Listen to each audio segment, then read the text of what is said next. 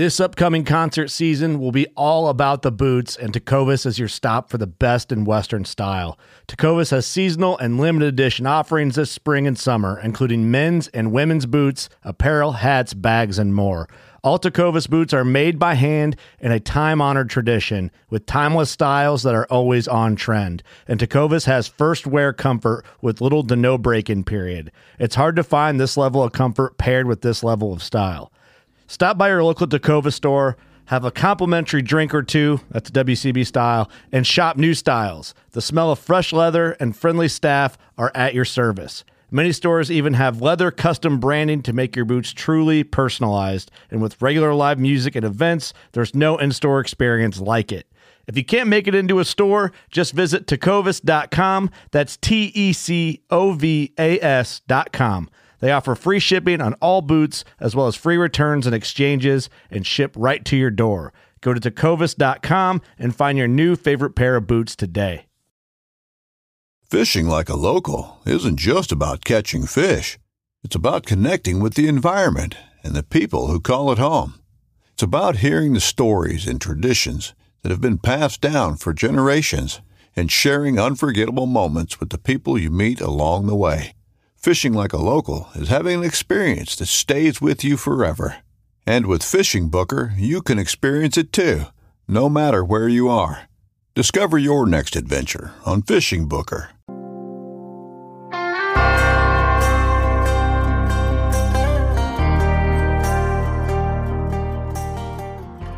All right, welcome back, Justin. It's been a little while. We had you on once or twice before, learned about some various cuts and things to do, and that kind of fits into the project you're doing right now with Harvesting Nature, with a project you guys got going on. So lots of series and subscribing to your email has been very informative, and there's a lot of interesting stuff there. So thanks for jumping on. Yeah, thanks for having me back on. Definitely excited to talk about some cooking as always, and eating, because I don't know if those you can't see me, but you can hear the passion and love for food in my voice. Absolutely. No, I think it's good, and I'm glad you reached out to chat about the topic. And like you mentioned, we sort of like spun up this project of looking on the Wild Fish and Game podcast of like cooking by cuts, and specifically how you can use individual cuts more specifically, I guess, when it comes to like recipes, and sort of looking at it from a very approach. And we're dealing with a couple of interruptions, as that's life. That is part of this time in the year. And I'm not gonna lie, I was just really annoyed a minute ago. My wife's supposed to be home by 6. I'm trying very hard to be understanding. She didn't get home till 7:15, and it went from, okay, I can bust out 2 episodes tonight, I'll be good, to struggling to show up for my own interview at 7. So trying to be present as much as possible and understanding is can be difficult sometimes. And we, in order to set things up to be gone for the next, I don't know how many weeks, it's or just gone on and off, this is a crucial thing to just take care of life. And it's going to be, I was just holding my 1-year-old a little bit ago and thinking, I know he's not going to want to sit on my lap here in a little bit. It'll be weird after a few years anyway. So while he's a little baby, I want to hold on to him, and I got to cherish these moments. Yeah, absolutely. It's a fine balancing act, man, that comes with it, especially family, chasing a passion and producing content, editorial, video, podcast, whatever. Like, it's always, it's a good balance. Yeah. I had my wife on last night. I had to, she's never listened to a single episode I've done. She doesn't hunt. It was all about, I don't know what my episode title is going to be yet. It's like staying married during hunting season or something like that. And she came on to just talk about, she rated me how I am now versus 10 years ago when we first were married, on setting things up for the season, what she likes and how I can be gone and be okay with it. And I'm not even a guy that's gone for a whole month of September. I'm gone with 2 weeks here and then a few days here, a few days there. So, Sure. but yeah, that was a great conversation. Yeah, so I asked her in the end, it's like, why don't you just make me stop doing this? And it was nice to hear her say, I would never do that. This is too important to you. This is what you do. It is a healthy hobby activity.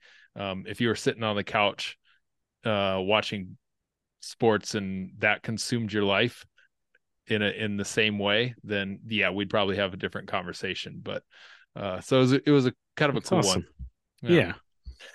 But anyway, another cool episode title, Braising and Broths. I was inspired and thought none other than I need to talk to Justin about um, uh, this little project. I was cooking up some ribs the other day, and then also some shanks. Shredded up a whole bunch of shanks for some shredded meat. That's some good camp food here coming up. And then making tacos out of it. And then I was also cooking up some ribs, and I had all this leftover stuff. So I didn't know what I should be doing with that. But first off, just with braising techniques, braising is not a term I grew up with. I just slow cook. Slow cooking is the term that I'm used to. So just what are some of those different methods that we can just wrap our head around versus the tools and things that we're using for this braising method? So I think you when you think about braising, like you mentioned, the first thing that comes to mind is probably a lot of us grew up with our parents or grandparents with the crock pot or slow cooker on the countertop, and various cuts of meat would go into it and some liquid and vegetables or whatever. That in its basic sense is what braising is. And so you've got several different types of braising. If you want to go back into like dig in the culinary world a little bit, you have quick braising, and I guess it would be slow and fast braising or quick and fast braising, whichever one you want to call it. But you're going to use the quick braising for like things that are leaner, like birds, vegetables, fish, things like that. And then your slower, longer braises are going to be your tough cuts of meat that you need to really get to a good temperature to break down those tendons and collagen and all that stuff to come down and be tender. And the basic elements of a braise include like your cut of meat and a liquid, and you're using a combination of like a moist and a dry heat to prepare it. The moisture in the braise itself prevents the meat from drying out as you sort of like steam it, and it falls apart. Traditionally developed in French cooking to cook the less than favorable cuts of meat that the majority of the population would end up eating. As I mentioned to you earlier, like for wild game, it is probably the number one preparation method that you could ever choose. Is if you don't know what a cut of meat is, you could throw it into a pot, prepare it braised, and you're generally going to get a good cut. You're going to get a good dish. So I would say that. Outside of that, you've got, as I mentioned, like your slow cookers. So those are your crock pots where you're essentially controlling the heat in either like a medium temperature or sorry, a high temperature or a low temperature, and you're just letting it go for whatever amount of time that you'd prescribed. On the other side of it, inside the oven, which you hear people use like Dutch ovens, they'll have like those enamel cast iron pots, like the Le Creuset, things like that you cook in. Or you can do it on the stovetop as well. I've done all of them different ways of braised in the smoker, in the grill. Really, it doesn't matter what vessel you're using to cook in. It's that technique of like the meat and the liquid and partially submerging it. You're not boiling it, but you're simmering it in that. And there's other elements you can add to it depending on what you want for flavor. Okay. And I am going to add this back to my questions on and I think I know what I mean by it now. I had a note of meat prep. So like if I got a shank, I have some ribs, I have any of those less desirable, let's just say, even though they're not for me less desirable. But we'll just call them less desirable because that's what people do. Mm-hmm. Is there a thing we need to do with that hunk of meat? Like you gotta shank, and it is like encased in something, or the ribs they can tend to have a lot of tallow on there. Bear probably a little different than deer. Deer tallow is not great at all. But is there any prep that we need to do to those pieces that helps in that process? I would say so. You hit the nail on the head when you said that. It depends on the type of animal. So like what you're looking at too is like that hard fat versus that soft like visceral fat, or any of the your tendons or your silver skin or anything like that. The those that soft fat on most animals, excluding like deer, elk, things like that, you're not going to want that because it's they end up with that like waxy kind of fat, and that's whenever you taste that sort of fat and it kind of like sticks to you and it's not real satisfying. No. Bear, on the other hand, the fat's very different. It's a different type of fat. It's got a different feel, mouth feel to it. So you could typically be okay leaving that in. Um, but really, you can leave the majority of the stuff on as far as like tendons and silver skin and stuff, because what's going to happen is you're going to have all that stuff is going to go basically, it's going to get turned into from collagen to gelatin. So we lump all this stuff up in there, in your like tendons and connective tissue and stuff. And so what happens is at 160 degrees on up to 180 degrees as it's cooking, that collagen starts to melt, and that melts and turns into gelatin. Mm-hmm. And that's that, like when you get a dish that's got that real like lip smacking, like that, like it just feels great when you eat it as well, as odd as that sounds. That's what you're getting. You're getting that like really pleasing gelatin. And when you described to me earlier kind of what was in your braising liquid, and you had like those 3 layers in that middle, you have that like kind of jiggly bit of gelatin there. That's what all that is. That's that rendered down connective tissue. And you want that. It's adding great flavor to your stocks, to your broths, and to your braising liquids. Okay. So then what do you all include in, let's just go with a pot, just general, whether it's crock pot, Dutch oven, whatever, however a method, like you said, it doesn't really matter.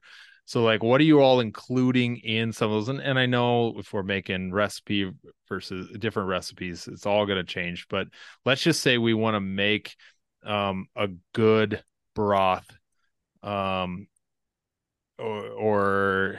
a, let's just start with like a good broth, and we're going to use some bones. We're going to cut those up.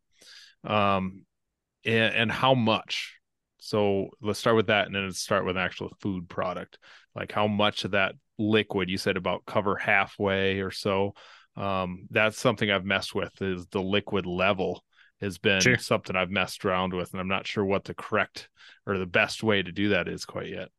I mean, there's probably an exact science to it. The easiest way is that you don't want to fully submerge it. Like I mentioned earlier, you're not going to boil the meat in the liquid. Mm-hmm. You want it to partially be.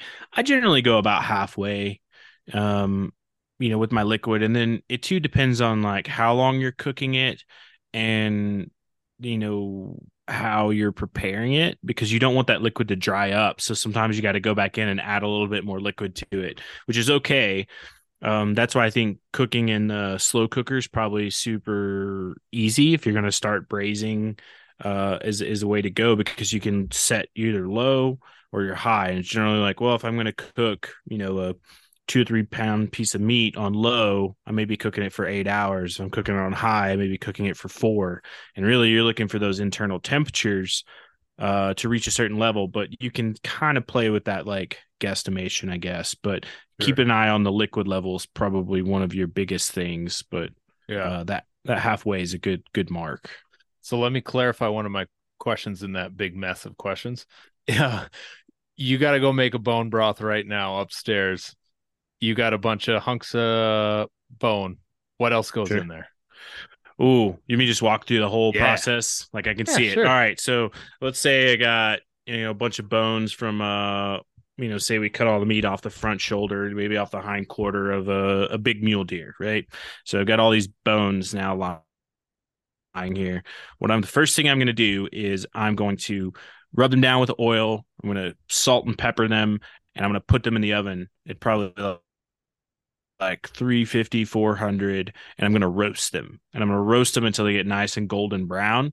Because what that is that's adding like a cool caramelization, a lot of good flavors coming off of those that I'm going to then put into my stock. And so then I'm just going to take, once I've got those bones ready to go, I'm going to fill them up with my pot, however big my pot is, as many as I can get in there. The more the merrier. And I generally like to do, also when I roast in there, you can put onion in there with them. You can put carrots in there. You can put celery, garlic, any of those like aromatics you can put in there with them. And you can roast those lightly too, because it's going to accentuate the flavor. Or you can just put them straight in the pot and cook them. Just fill it up with however much water you're comfortable with holding in that pot.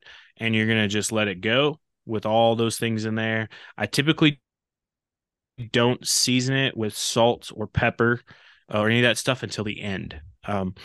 That way I can see what the final taste is going to be and kind of like accentuate that flavor profile. But too, like thyme, rosemary, bay leaf, any of those stuff you can put in there for like flavorings. How do you know about like the potency of it, or the how condensed you made it? So like as far as reducing it down, or like how I'm trying, like the few times I've made it, I ended with a product was like, is this super watered down, or is this stronger broth? So how do you know you have a good consistency there and not just a lot of water with a little bit of flavor in it? I generally will go however much water I have, I'll reduce it by half. And I just plan for that. So if I've, say I put a gallon or 2 gallons of water in this big pot, I have a big, huge pot I use. I'll just let it top off, let it boil down and reduce down until it's about halfway down from wherever I started. And I know generally by then I've got a good base of flavor. You can let it go further, and you can, you get some of these like super concentrated stocks where people have like, they'll put them in like ice cube trays and freeze them, and they'll say like, oh, I'll take 3 ice cubes out and I'll add, 4 cups of water, and that makes my soup base. I don't really mess with that. I just make the stock at about half of what I want, and then I just put them in generally mason jars and put them in the freezer. Yeah. And since you've got that so loaded up with bones and whatever else that's in there, then with that water, just half of that water, and you're going to have a decent product. So, yeah. Yep. Okay. Very good. Okay. So if we had just some shanks, and we're going to make some shredded meat that we'll season later, same process. What are you throwing in there to later make some shredded meat tacos or pulled whatever that you're going to season later? But the whole point of it right now is just to get it soft and shredded. What do you want to throw into a pot then? Yep. So probably what I'm going to do is that I'm not going to roast the shanks. You can, but I want to, whatever pot I'm using, excluding like a crock pot type deal, I want to sear the shanks in that pot, and I want to create that brown bit on the bottom of the pot. That's called fond, FOND, and that's adding a lot of really good flavor and complexity into your meat as it's cooking as a whole. So I would sear them off. I would then take everything out, and if I had onion or whatever, I would probably cook and do that in there. Onion, garlic, like those aromatics I mentioned earlier, I'd put those in there too. Then I would put either a stock. If I had it, I would put the stock in there as my liquid to begin the braising, put the shanks back in there, do that halfway mark. I would either do stock or a prior liquid I had from braising, because I will save my braising liquid too. as well from previous braises if I don't go crazy with the flavors. Or if you don't have any, you can just use straight water, and basically you're creating this braising liquid now. And then I would just begin the cooking process for it. So generally, you're going to bring it up to a simmer and then reduce the heat down, and cover it and let it continue to cook until you're getting, you're looking for that 160 to 180 temp. But with shanks, it's really easy. Like you can start to play with it with a fork and like, is this shreddable? Is this like where I want? Because you can certainly have it on the little more chewy, bitey end where you're like chopping it, or you can have it on like the pulled, shredded end of where it is. So the key is you can't bring that temperature up too high too quickly. It's got to be like a slow, gradual process to get the internal temperature of that meat up. Otherwise, you'll end up with very tough cut. And with shanks, you got to make sure it hits that like 160 to 180, and you allow time for that collagen to melt. And I think a lot of people that dislike shanks don't cook them long enough because they're afraid to overcook them. Yeah. I kind of judge it by that ball of, or that meat spread out, and it just like balls up and starts to separate off of there. It's like, okay. And then the tendons look like a giant loogie. And so it's like, there we go. I think we got it. That's what you want. Good. So it sounds like you have maybe a preferred pot for doing this in, and it doesn't sound like it is a crock pot. So I have done things. I do them all different ways. I do them in the crock pot. Sorry. Hold on one second, please. No problem. No, I can't. There we go. So to go back to your question, so I've done it different ways. So I do things in the crock pot. Like if it's a time thing, or just it won't work out for me to sort of tend to pot.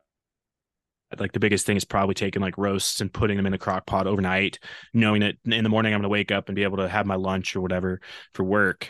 But if I got time over the weekend, that's a different story. So I do have big stock pots, like, I don't know, 4 or 5 gallon stock pots that I use to make stock with.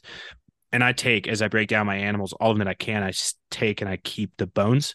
I just freeze them. It's another section of my freezer that I just have stock bones. And when I run out of stock in the freezer that's already made, that I make, I just go and pull more bones, thaw them out, roast them, create a stock, and just refill the jars. But as far as like braising, like shanks and other cuts and stuff like that, I do prefer to do it in like a Dutch oven. Yeah. I think the Dutch oven just adds a lot of they're good for like, I won't say cast iron's great for distributing heat, but it's good for holding heat and like having some sort of consistency. Plus it's just like, it feels right. Yeah. To just do it in the cast iron.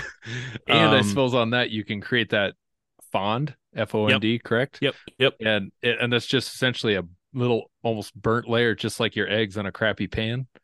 Yeah. You're looking for that, so you're getting the protein and stuff that's coming off the meat. You're creating that Maillard reaction. That's what gives you that caramelization on the meat that everybody likes. So you get that on the bottom of the pan and whatever brown spices and different bits. And then when you pour your liquid in there, you're doing what's called deglazing that pan.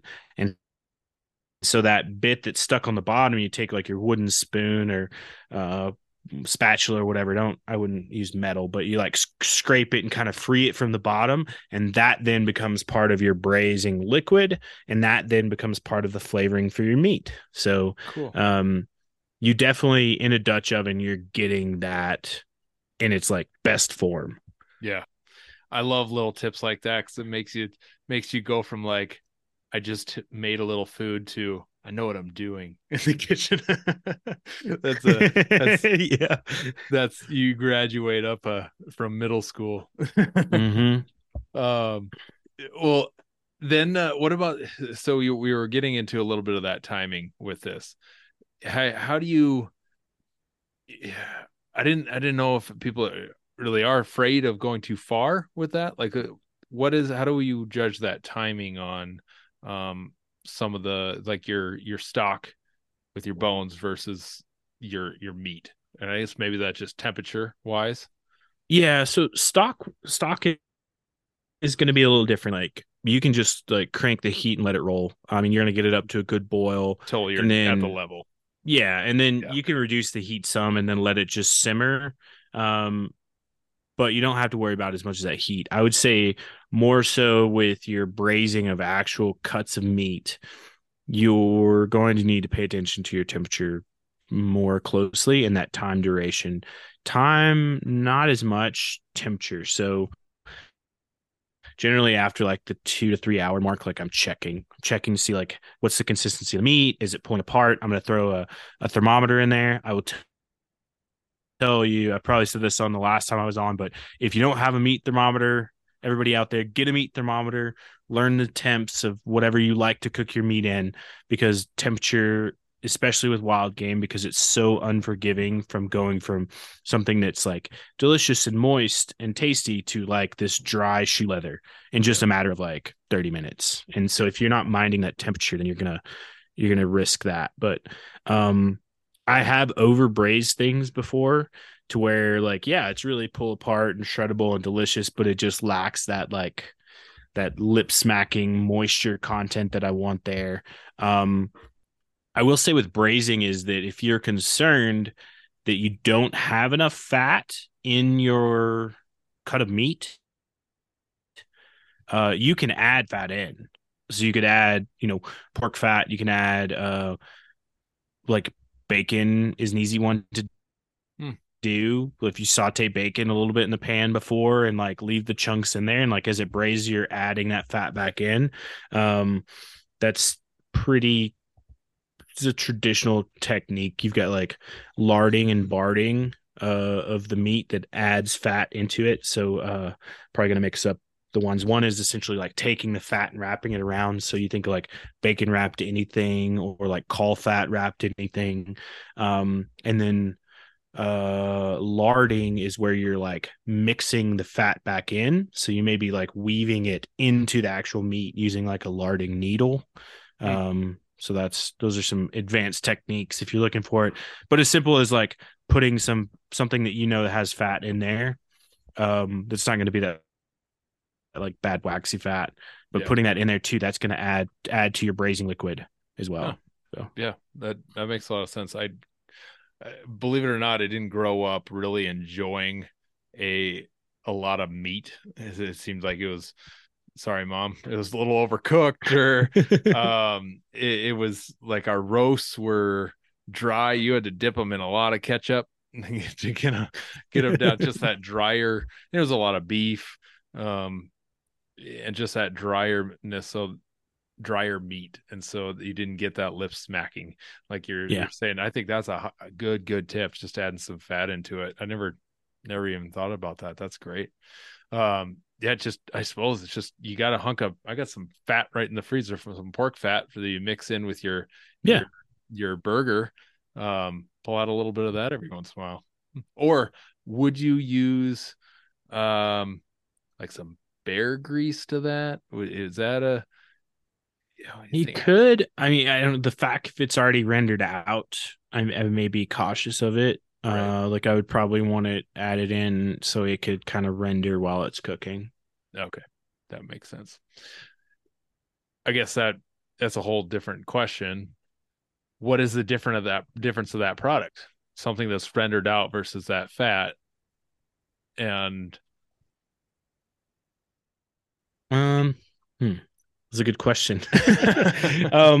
I think so. Like rendered out, you're gonna think more of like a refined oil, so like something that's gonna be used for high temp, like searing, cooking, or something like that. But otherwise, if you're mixing it like in a sausage, like think the easiest way I think of is like sausage, like you're adding moisture to it, and you're allowing it to cook, and it kind of like mixes in. So easy way to think about it. So you've got we'll choose whatever oil, grapeseed oil, and you take and you rub your steak with grapeseed oil and you cook it. Is that grapeseed oil going to add moisture to your steak? No, it's mainly there to help with that Maillard reaction to brown those Oh, sure. proteins. Sure. But if you're like taking, well, you could say steak or a burger, right? Or if you're taking that unrendered fat and you're mixing it into your burger meat, and then you're cooking that burger, your burger is becoming more moist because it's like rendering out into the meat. That makes sense. And I suppose the fat, or the rendered oil or fat, whatever it is it's just separated from some of the other parts. Mm-hmm. You have the crackling pieces and all that other stuff. So you've separated and you only have a small product of it, and the other product you went elsewhere. Yep. So well, very good. Broths. So we got let's talk about this jar of stuff that we have. And when you render down your bone broth, is that similar to that gelatin stuff, or is that just pretty liquidy like your beef chicken broth you buy at the store, where it's nice and liquidy, filter it or not, you throw it in your mason jar and pull and let it cool down? Is that pretty liquidy yet, I'm assuming? So I typically so when you look at stocks and broths are almost the same exact thing. Really, you're looking at cooking time, and stocks typically don't contain salt. Like I mentioned, you add it in later kind of as your flavoring. Yeah. So stocks you can typically let go for like a long time. Like we mentioned, like reducing it down, getting super concentrated broth can be something that's cooked very quick, that's very light in its flavoring. Um, and I would say on the clarity piece and the filtering, I typically do like a double filter on both broths and stocks. And what that means, so I may pull everything out that I can with my tongs, and then I may take like a mesh sleeve and put everything through that. So maybe like window screen size, right? And then I've got like a tea filter. So you put loose leaf tea in it. It's metal. And it's got smaller holes. So then I'll pass it through that again. So then you're getting the bulk of everything out. Some people take it steps further and will use coffee filters, or they'll use cheesecloths or dish towels or whatever to like pull out all that sediment. So they're getting their broth like as clear as possible. There's also ways to use like egg whites to float on the top of it, and it'll, like that sediment will cook into the egg white, and then you scoop the egg white out. Like then you get into like consommes and like very clear liquids versus like we're talking pretty rustic stocks here, which are containing like the gelatin and the sediment and all those tasty bits in there. That's all fine. It really comes down to personal preference. Yeah, so let's break some of that more rustic stuff down. I did not filter some of my stuff from cooking up those ribs and those shanks. Just kept it, and I was in a hurry. It's like straight out of the crock pot, right into the jar. Yeah. And it's in the fridge right now with a layer of solidified grease at the top, or fat at the top, and then there's that layer of the gelatin stuff, and then the thick stuff down at the bottom. What can we break down those different things and what? Sure. So that like your stuff at the top, that like hard fat layer, that's going to be like literally what that is. That's your fat that's coming off. Then what kind of animal was it? That one, I think I had deer and bear in that same one. No, Nice. no, I take that back. That mostly was some elk and deer shanks is what that was. Okay, elk and deer. So I would probably scoop that bit if it's like white hard fat. I would probably scoop that off and get rid of it. Yeah. And really what you want to keep out of there is that gelatinous bit, because that's your collagen that's rendered down into gelatin now. So that's your sinew, your silver skin, your connective tissue, all that stuff from those shakes. That's like gold. That's what you want. And then that sediment in bottom, that's just like all the bits of like little pieces of meat and everything that sort of like come off. That's all stuff. It's fine. I know several people that will take that, and I would classify that as your braising liquid. So Yeah. people will take and just continue to use that braising liquid. They'll have like a jar of braising liquid that lives in their freezer or refrigerator or whatever. And next time they braise something, they pull it out and they dump it in there and they're like, oh, I need a little bit more water, a little bit more stock. So they add to it to bring up the liquid level. But they just continually reusing that because you're just imparting more flavor. So like Right. a seasoned cast iron pan, Yeah. if you want to think about it that Yeah. way. Or a sourdough starter. There you go. Yeah. It's a yeah. I well, that's good to know because and then you did put you said you put it in your freezer. What's Mhm. your shelf life in the fridge with a jar of Um, that stuff? I would say in the fridge, like you've got a couple months or so, Yeah. like out of it. I would probably keep it in the freezer. Then you're gonna extend it a year or two if you Yeah. wanted to keep using it. But I know guys that have been using the same braising liquid for a year, just like in the Hmm. fridge. So they'll like Yeah. use it, put it back, use it, put it back. So, Huh. And then if I'm let's see, give me something I'm gonna cook up and maybe using that. Let's see. I guess even just a recipe I made just a little bit ago. My wife sent me a thing, say, here you go, make this, and it had a little bit of broth in it, just a cup of broth in it. Are you taking just a scoop of that gelatin stuff in there and just throwing it in there and letting it cook, or what's your methods of utilizing that jar of yeah, goodness?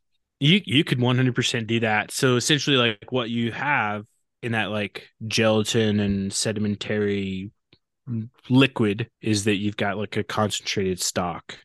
So just exactly what you're saying is like what I would probably do is like take a tablespoon of that and like add into whatever, say a cup or two. If it called for a cup or two of stock, I would take a tablespoon or two, depending on what it called for. Throw It's that in that there. concentrated. Yeah. Yeah. Yeah. Oh, okay. Okay. Yeah. I mean, you could use the whole thing just to understand that you're going to get like a massive amount of flavor. So like I would play with it. Like it's already cooked. So I Right. mean, you could take a tablespoon, put it in a cup of like hot water and then taste it with a spoon and be like, is this too much? And thin it out. Like you, Yeah. you can play with it however you'd like, but um yeah, I think that's a great approach to it. Yeah. It's because I just don't know. You look at blocks of little bouillon cubes, and then you look at that stuff, and you look at some your cardboard things of stock, and you just like consistency wise, like how concentrated is this? So yeah, that's a homemade product that I didn't. Yeah. You just don't know what that is, so it makes a lot of sense. I just like, yeah, personal preference. Like, give it a taste. Like, oh, this isn't too much. Maybe not a tablespoon. Maybe start with a teaspoon and work your way up. Like, whatever you want to do, just to give it a go. Um, and then what was I going to say? Here's a big thing I tell people too with like stocks and broths and even creating concentrates and like using those because people are like, what do you use them for? Like, I'm not going to make 20 gallons of soup this year, or maybe I am, but I'm like, your starches, right? So your rice, your potatoes, your pasta, you're making sauces with it. You can do all that stuff. Like you could take your rice and instead of just using plain water, if you're going to serve like an elk whatever, uh, cook your rice in elk stock, and it's just Oh. going to add to the flavor and it's going to balance out the meal. Hmm. Hmm. That's interesting. That sounds really good. Yeah, Instead of you're because just you gonna. instead of just some boring old white rice, you have some serious flavor to it. Mhm. What about gravies? You ever made a great? I had a buddy tell me, he's like, "Oh yeah, this stuff makes the best gravy." It's like I warming mean, it up and putting some flour in it and a little milk, or what? yeah, I would typically like go with traditional methods of making gravy with it. You can make sauce from stocks and stuff like that. I forget which. I'm bad on my like traditional mother sauces on which there's there's one definitely made with stock, and they all have elements of stock in there you can Yeah. use. But as far as like a straight up gravy, I would probably, if you're making a white gravy, I probably wouldn't use it No, because no. you're using cream. But like even a brown gravy, like you want those delicious brown bits from like your cooked meat and you know the other stuff you're adding in, flour and all that. You could add some stock in there too to give it some good flavors. Hmm. Um, well, to round out this conversation, I want to know it's days away from September. What do you got lined out?